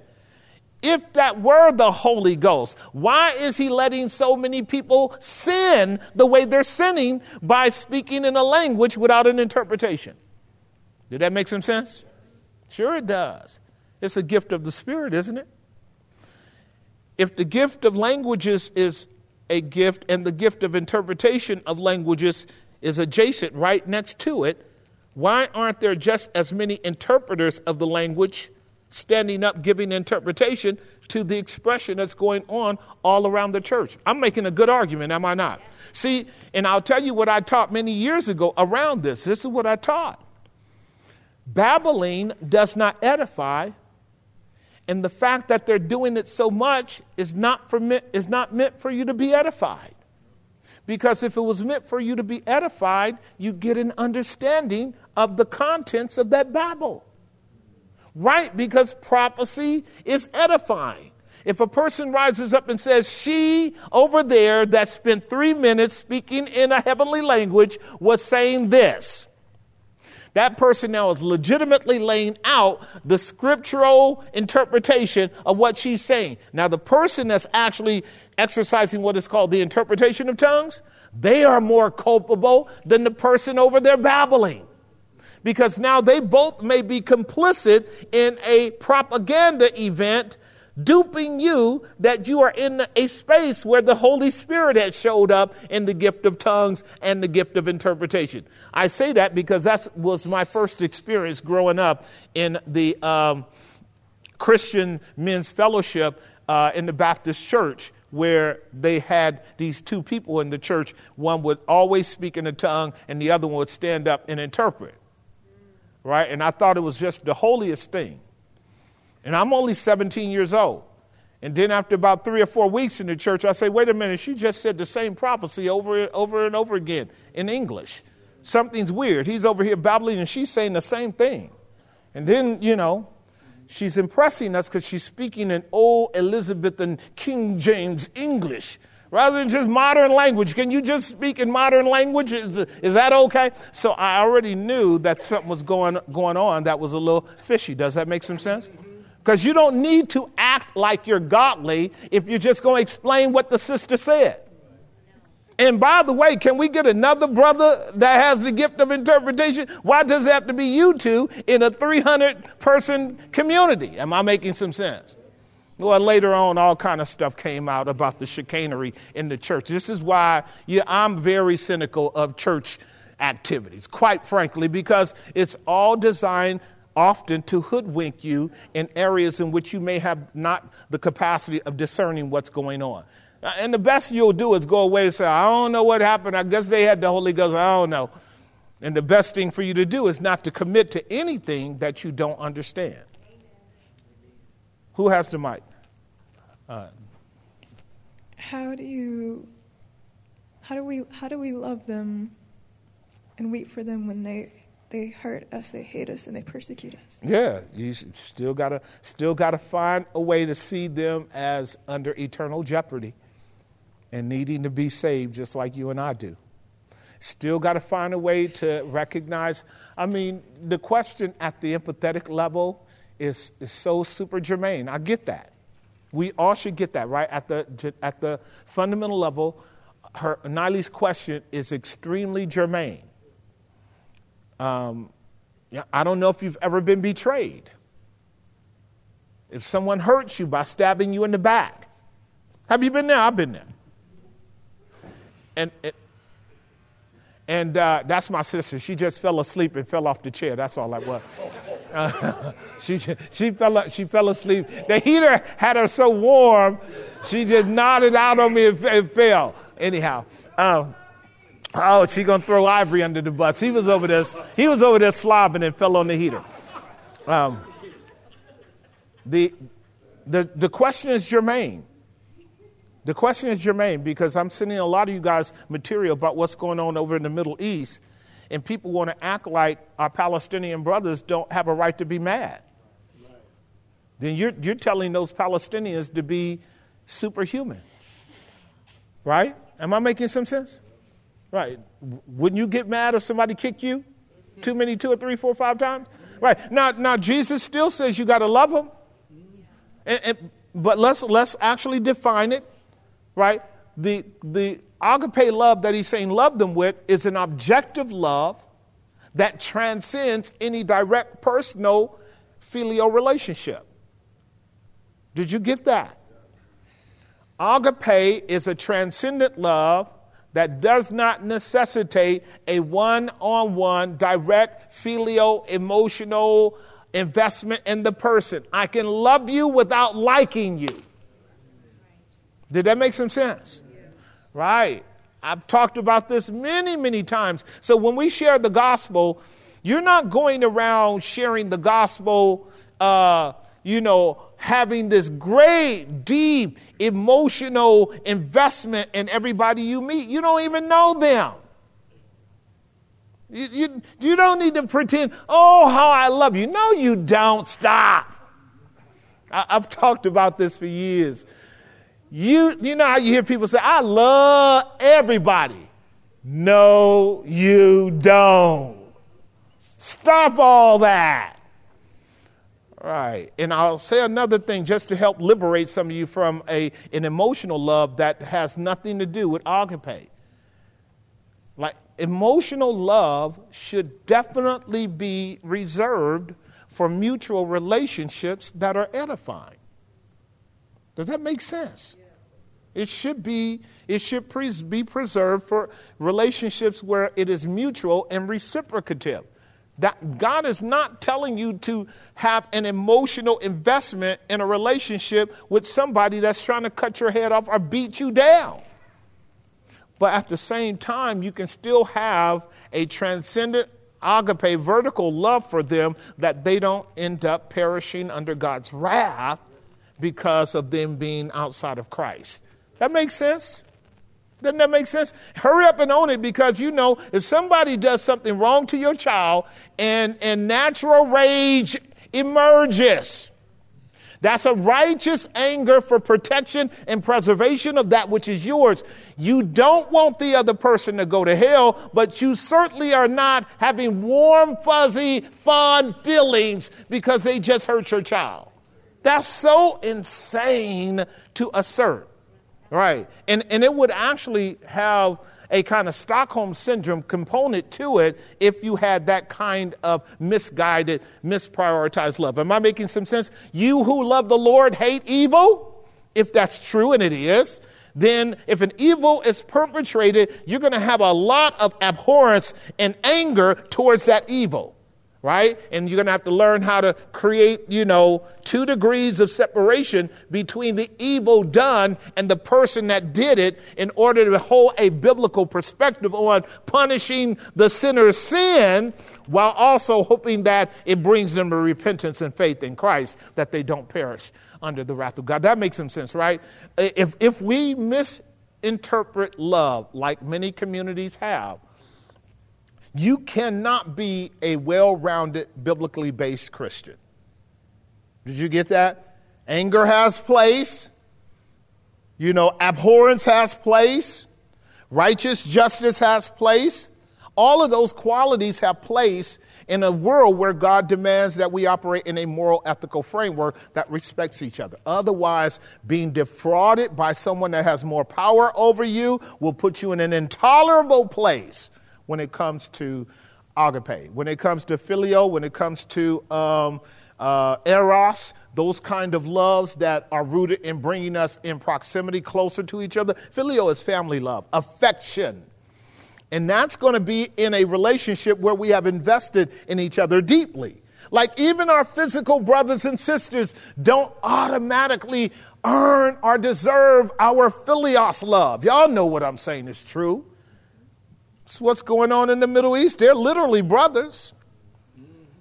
So philios has to actually be the fruit of reciprocative relationship where we respect each other and we guard each other and we promote each other and we engage each other. And therefore, when we offend each other, we forgive each other and we talk to each other, even though we might be mad at each other. All of that encompasses a filial functional love of the brethren. Did that make some sense? Right, because we can recover from that. All I'm talking about is any kind of relationship. A husband and wife has that all the time. The husband wakes up in the morning begrudging. By the time he gets home, he's happy. And vice versa. By the time he gets home, he's happy, she's mad. And they got to work out that kind of cycle of inner complexity around our emotional makeup, when we invest, when we pull back, how we give space, how we come together, how we talk it through, how we resolve. All of those are elements in a relationship. It cannot be this kind of static, sort of fictitious, phony modality that doesn't constitute human reality. I hope that's making sense to you guys. All right. James. So we can get out of here. Clarification on, earlier we were talking about fun. Mm-hmm. Where would a merry heart fall in that category of being happy, if you will? Right. If you a lexical interpretation of a merry heart is a heart that's full of joy, full of thanksgiving. A merry heart is going to be the heart that at the fundamental level is in a state of delightful contentment, okay? So the Proverbs would talk about the merry heart being like a medicine that brings about healing to the soul. Well, when we think through merriment, we're thinking through a person living in a kind of state of fullness and delight and joy. See again, I don't see room for the word fun the way we define it. But if we want to give space for fun, and I don't mind giving space for it, what I don't want to do with fun is to let fun take away from the sober, grounded, disciplined, structural kind of qualitative joy that an individual who is walking in the Lord and enjoying the fullness of his providences in his life and have a level of thanksgiving that leads to merriment. All right, so you can have fun and actually be a careless person that is not thankful at all. There are a lot of things that can initiate and produce fun in our lives. And you can go, that was fun. But it may not necessarily reach the level of being something that was particularly godly or edifying. Y'all know what I'm saying. Go on. Well, but isn't it also possible you can still be full of joy but also be unhappy? I mean, happy and joy obviously don't necessarily go together, right? So you can be full of joy. Well, let's work that one through. Well, that's what I'm trying to do. You say the joy that we have, is what the Lord gives us. It can't be, a person can't give you joy; they can't take it away. It's God's joy. The way I want to make sure I'm working. They can facilitate it. Okay, facilitate it. Right. Think about it. So I want to work that through a bit. Yeah. I want to override it, but work it through. Because Paul said, fulfill ye my joy. So we can fulfill each other's joy in doing things that have a value to us that results in our reflecting upon what you're doing that brings to me joy. There's no doubt about us being able to bring that kind of impact into each other's life, but we are not the sole grounds upon which your joy emerges, okay? But we collectively can bring joy to each other. Now, be honest with what I just stated. Please be honest with what I just stated. A situation will occur, and immediately you're joyous. Are you not? Brother is in a situation right now struggling through cancer. And I mean, this is a bad one. And do you know I'm already anticipating the joy when God heals him? I'm already rejoicing abundantly in his healing. Y'all follow what I'm saying? Like so many scenarios can bring us joy because it's rooted in a principle in us of expectation of God doing something good for them that doesn't even necessarily directly impact me, but I'm sharing in their triumph. I'm sharing in their fullness. I'm sharing in their benevolence. I'm sharing in the goodness that God gives them. It's real joy. Would you agree with that? That's like real joy. This Sunday, we're going to be laying hands on another baby. You know, I knew the couple when they were single. You know, I saw the twinkle in their eye. All right, so here I am, PJ gets to be part of that. Do you know how much joy that brings to me? Because I understand the implications of what God is doing in this world. He's still raising up children. He's still raising up babies, young adults. The world is going to go on according to the will and purpose of God, no matter how dark things get. It's still going to go on. And we have to be able, and that's what Jesus says, right? Sorrow and having the baby, but once the baby is here, full of joy. So joy is a sanctified component. Now, the issue of happiness, lexically, that's a grammar issue. Because a lot of times in our English, the word happy really is the idea of contentment and satisfaction and joy. Okay, so linguistically, these are terms that we have taken in the English and kind of happy are ye if you do them. That's what Jesus says, okay? That's an English equivalent of blessed are you. But the idea of fun, we haven't found a way to incorporate that into the Bible in a definition that has safeguards around godliness or particular characteristics. Again, I'm not saying don't have fun. I'm just saying if we use the word fun in the place of joy, we're going to be in some real trouble. Well, I guess I'm also trying to get clarity because I was just looking it up. Like I used to say, the joy of the Lord is my strength, right? Okay, and at the same time, like when my mother passed away, I was sad, but it was the joy, I would say it was the joy of the Lord that kept me strengthened. Even though I was sad at that time, I feel I never lost my joy. Am I messing that up? So no, you're right. So you and I know that we can hold multiple emotional characteristics at the same time without them being mutually exclusive. Y'all do know that, right?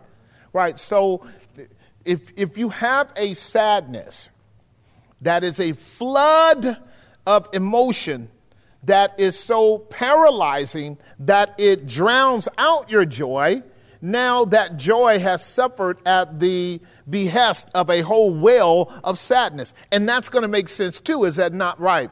But on the spectrum of emotional qualities, some qualities of emotion can coexist with other qualities of emotion and that not be a problem, right? The same thing I've said about faith. I can be afraid and trusting God at the same time. Didn't I say that? That's Psalm 56. So at what time I am afraid, I will trust the Lord.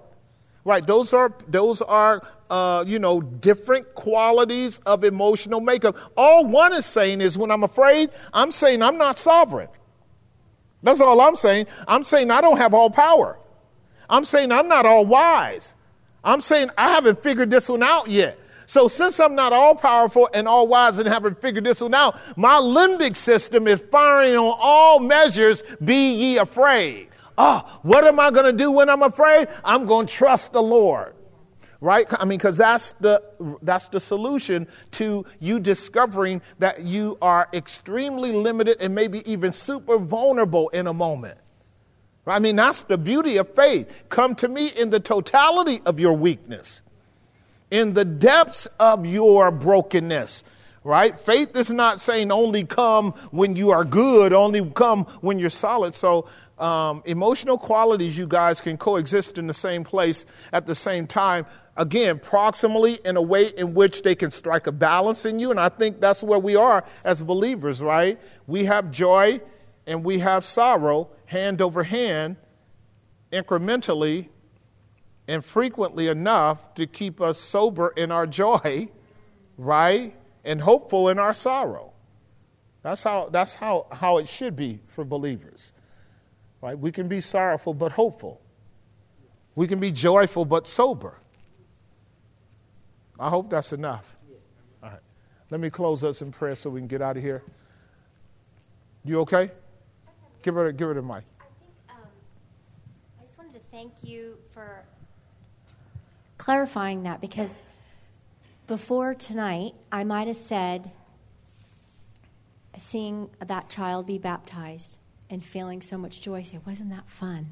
Yeah. And I love that the word sober depicts, because I would happen to think a lot of the clarification between joy and fun, I would confuse those, and I don't want to ever open up the non-soberness and be not somebody that is seen as being frivolous. Yeah, exactly. And careless. That's right. So I hope you guys love heard me. that. You heard me say I didn't say take away from fun. That's right. I got 12 grandkids and I'm getting ready to have more. That's right. So I can't have that many grandkids and not have fun, right? Like I'm like, when they come over, it's on, right? It's just on, you know. Now I'm full of joy, but we getting ready to have fun.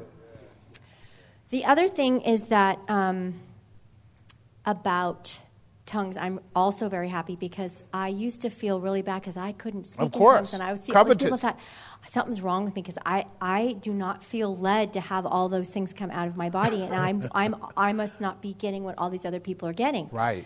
And so that's nice for me. But the other thing is that I never could find in the Bible that like Jesus was like, and also the one time that they talked about different tongues, everybody could understand. So for me, I'm really happy that I can take that off my plate, because when I'm my prayer language, it's very clear. Yeah. So there's that, and then I also want to be very clear and edifying when I'm feeling like a download per se that's not in tongues, but it's very clear. Oh yeah. To share that to edify somebody else. 100%.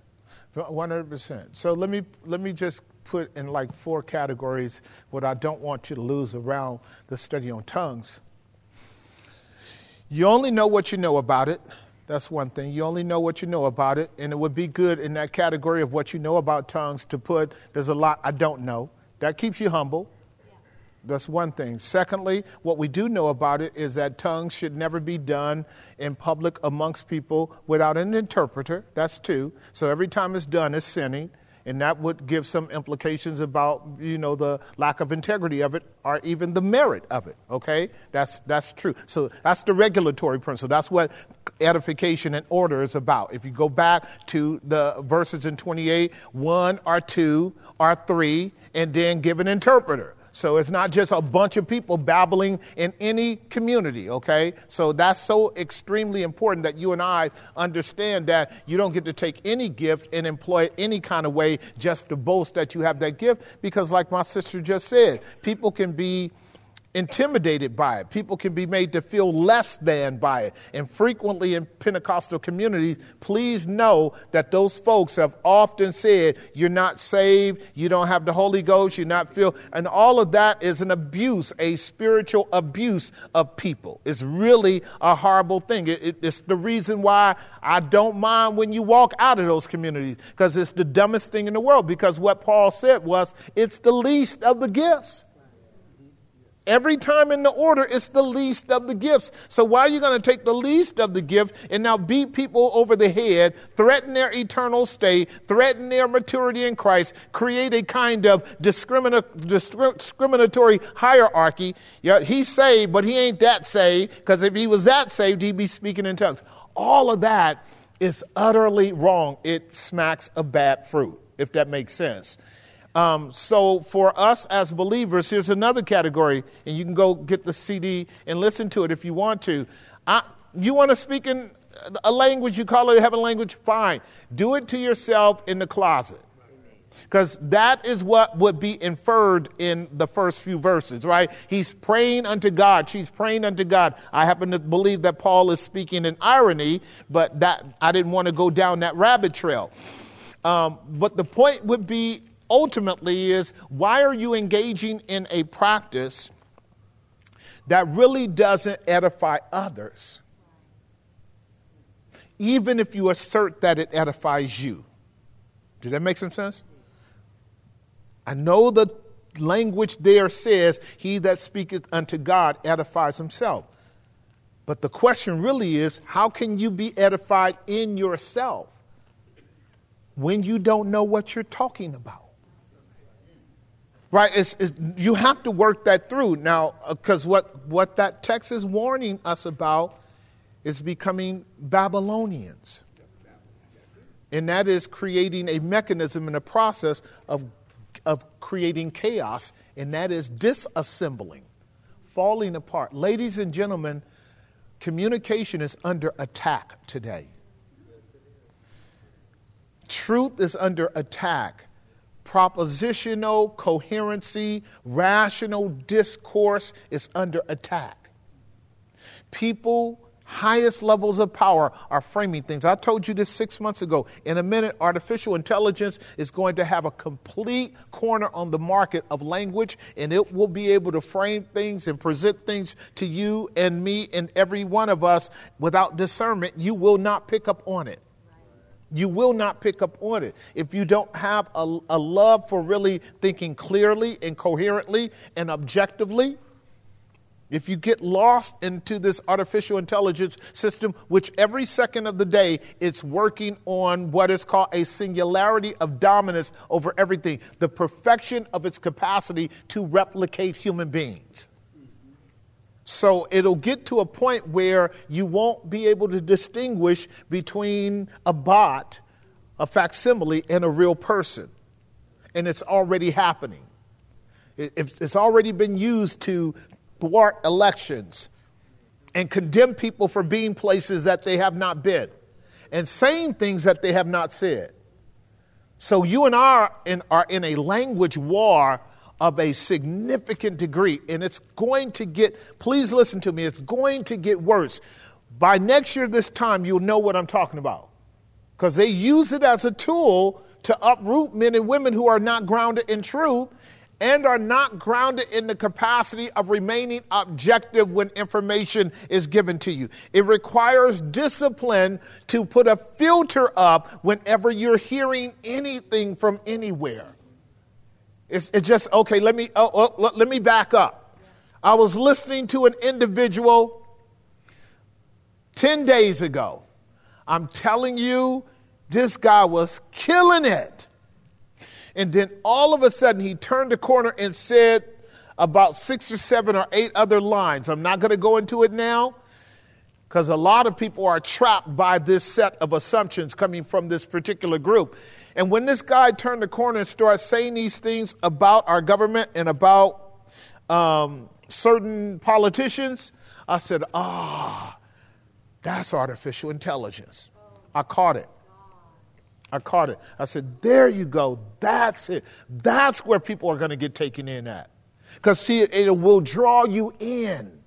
And once you get in too far, you will lose sight of the fact that you no longer have objectivity. You are in your soul saying, yes, yes, yes, yes, yes, Yes, yes. And only the grace of God will give you discernment to pause in the midst of that carrot dragging you, okay? This is called the carrot and the hammer technique, okay? It's a carrot drawing you in so you can get hit upside your head with a hammer and be stupefied under a set of propositions from which you can't extricate yourself. This is how people are deceived. Warren, can you speak up if you have the observation? Yeah, it's going to be sort of like a mass psychosis. It's already that now. This is where we are now. We build up to this over the centuries? Sister, or something that happens every epoch of time? So the communication age that started back with the computers accelerated the capacity for governmental powers to use propaganda to shape the way society perceives. Okay? I guess what I'm trying to say is that we've been through disorders throughout the history of mankind. And we've gone into where we've had, I call it mass psychosis, where the whole society seems like it goes crazy. This seems like it's another one of those. No, it is. You are correct about that. You're correct about that. What I was saying was that prior to the technology that allows all of our language and conversation to be heard in one space where we can now, those kind of events were isolated to the territories around the world. When something was happening in Africa, it never could be heard in Switzerland. It never could be heard in the Brits. When something happened in the Brits, let's say you and I know that we've been fighting wars from the beginning of time. Wars are always constructed around propaganda. Never is a war not first a propaganda, a psyop. That's your Bible. That is the serpent talking. Right? Remember, the serpent is a chaos motif. Why is the serpent talking? As soon as you can fail to grid the fact that the serpent is talking, he has you in the matrix. You are in the matrix now that you are talking to the serpent. Because you should have been objective enough to know, okay, this is a serpent talking. That means something is wrong here. Am I making some sense? And that's where he got her. He pulled her into a dialogue at which the premise was flawed. The premise is animals don't talk to humans. And humans don't talk to animals until humans lower themselves and extract themselves from the imago Dei and now become equivalent to the creatures on the ground, which is where we are today at the larger sociological level, where powers that be do not see human beings any different than they see rats. And now that we're humanizing everything, this is what the whole COVID thing taught many of us. Science is a monstrosity of a Dr. Frankenstein kind of project for transhumanism. And so the goal is to actually continue to capture the mind and keep people paralyzed and blinded to reality. You guys know that's true. I know those of you who are keeping up with me, you know this is true. And so what Warren is frustrated with, which I will just give it to you if you guys want it, learn how to detect when you're dealing with zombies. This is not really like funny, but I'm just saying you have to know when you're... So remember we talked about the term predictive programming? I'm going to be actually dealing in this in the near future very seriously. What is predictive programming? It is a psychological methodology that prepares you for an event that's already prescribed so that when that event occurs, you have a deep intuitive sense of its normalcy because you have already seen it in a predictive programming modality. Did that make some sense? And here's what happens when that occurs. If you have already seen it in your psyche because it came to you through different programs, when it happens, you go into a soft cognitive disconnect, cognitive dissonance. Your screen will split between what's going on and the question, is this real? What's going on? Is this real? That's a cognitive dissonance. Now you're struggling. Are you keeping up with me? All right. What's going on? Is this real? And there is a part of you now that's predisposed to deny it being something that is framed or what is called constructed. So constructs this is the argument of the postmodernists. Everything is a construct. Everything is fabricated. Everything is just what we say it is, right? This is your Matrix movie. And so the point that I'm getting at with you and me is this. When we're confronted with a program or a presentation or people talking and you're listening to them, you know this happens to you.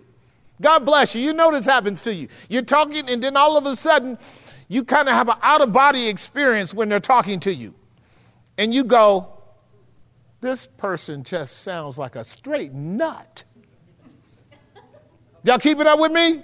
Now stay with me for a second. God is saving you. Let me help. Can I help you? Right, because you'll have the thaumaza, you'll have the amazement and the wonder, out-of-body experience, and you're going, This don't make no sense. This is way irrational. This is way illogical. This is way too fantastic. You have an out-of-body experience, meaning you are objective. You are critical now. You're analyzing it. The only thing you don't know to do now is whether you should go back inside your body and agree with that person or say, hey, man, that's a bunch of, and then keep it moving. Saving yourself. This is how con artists get you. Have you ever been conned? You know how when it's happening, you are going through this internal cognitive dissonance. Do you know why? Because you sense that there's a rhetorical control happening over you. You are being brought under the control of that person's ideas, that person's theory. That salesmen do it all the time. Salesmen do it all the time to people. This is how they get, man, I can sell a person, this, I can sell a person that. What's happening? As he talks to them, he dismantles their objectivity and he dismantles their agency to say no. That's what your media is doing every day. The CIA has been engaging in this for the longest time. Almost everything that you watch on the media is constructed. So, I've been telling the folks who keep up with me, if you're going to watch news, if you want to make sure you know whether or not the news is credible, always ask this question. If there is a place that they're talking about, somewhere in the Middle East or Africa or anywhere, do you have eyes on the ground in that event?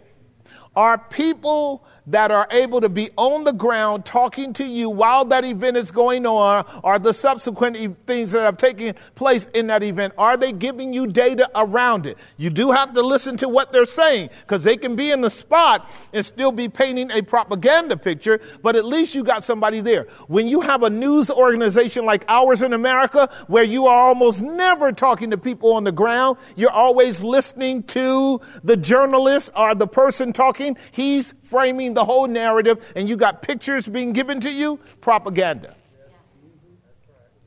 See, it used to be journalists were on the ground everywhere.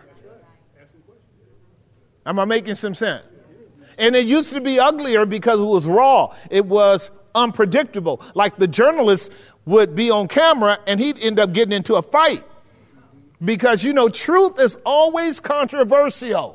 It's never clean like these presentations we're dealing with. You're dealing with simulated events that are being orchestrated by those nice, clean, neat suit wearing, dress wearing, hair perfectly, ornate. The ladies on these news shows don't never have messed up hair. Have you ever noticed that? The hair ain't never messed up. I'm like, how you gonna not have, some messed up hair every now and then? Just let us know you're real. Just let some hair fall to the side or something.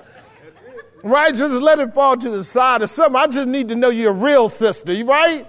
Right. And so you got to know Hollywood. Don't forget this word, Hollywood. Hollywood is the hellhole for constructing everything that has to do with fiction and nonfiction. All right, there you go. Let me close it in prayer, send y'all home. Father, thank you for your mercy and your kindness. Thank you for the saints coming out tonight. We're asking for traveling mercies. We certainly need you to give us the ability to discern and therefore just overcome our own personal innate capacity for self-deception. And then walk before you in humility because, you promised to keep us from falling and to present us, faultless before the presence of your glory. So we're walking in the humility that we can't see, we can't know, we can't discern without your gifts. And so we're saying, Lord, keep us and keep ours, keep our family, keep our loved ones, keep our friends. As we go our way, give us traveling mercies, we pray in Jesus' name. Amen.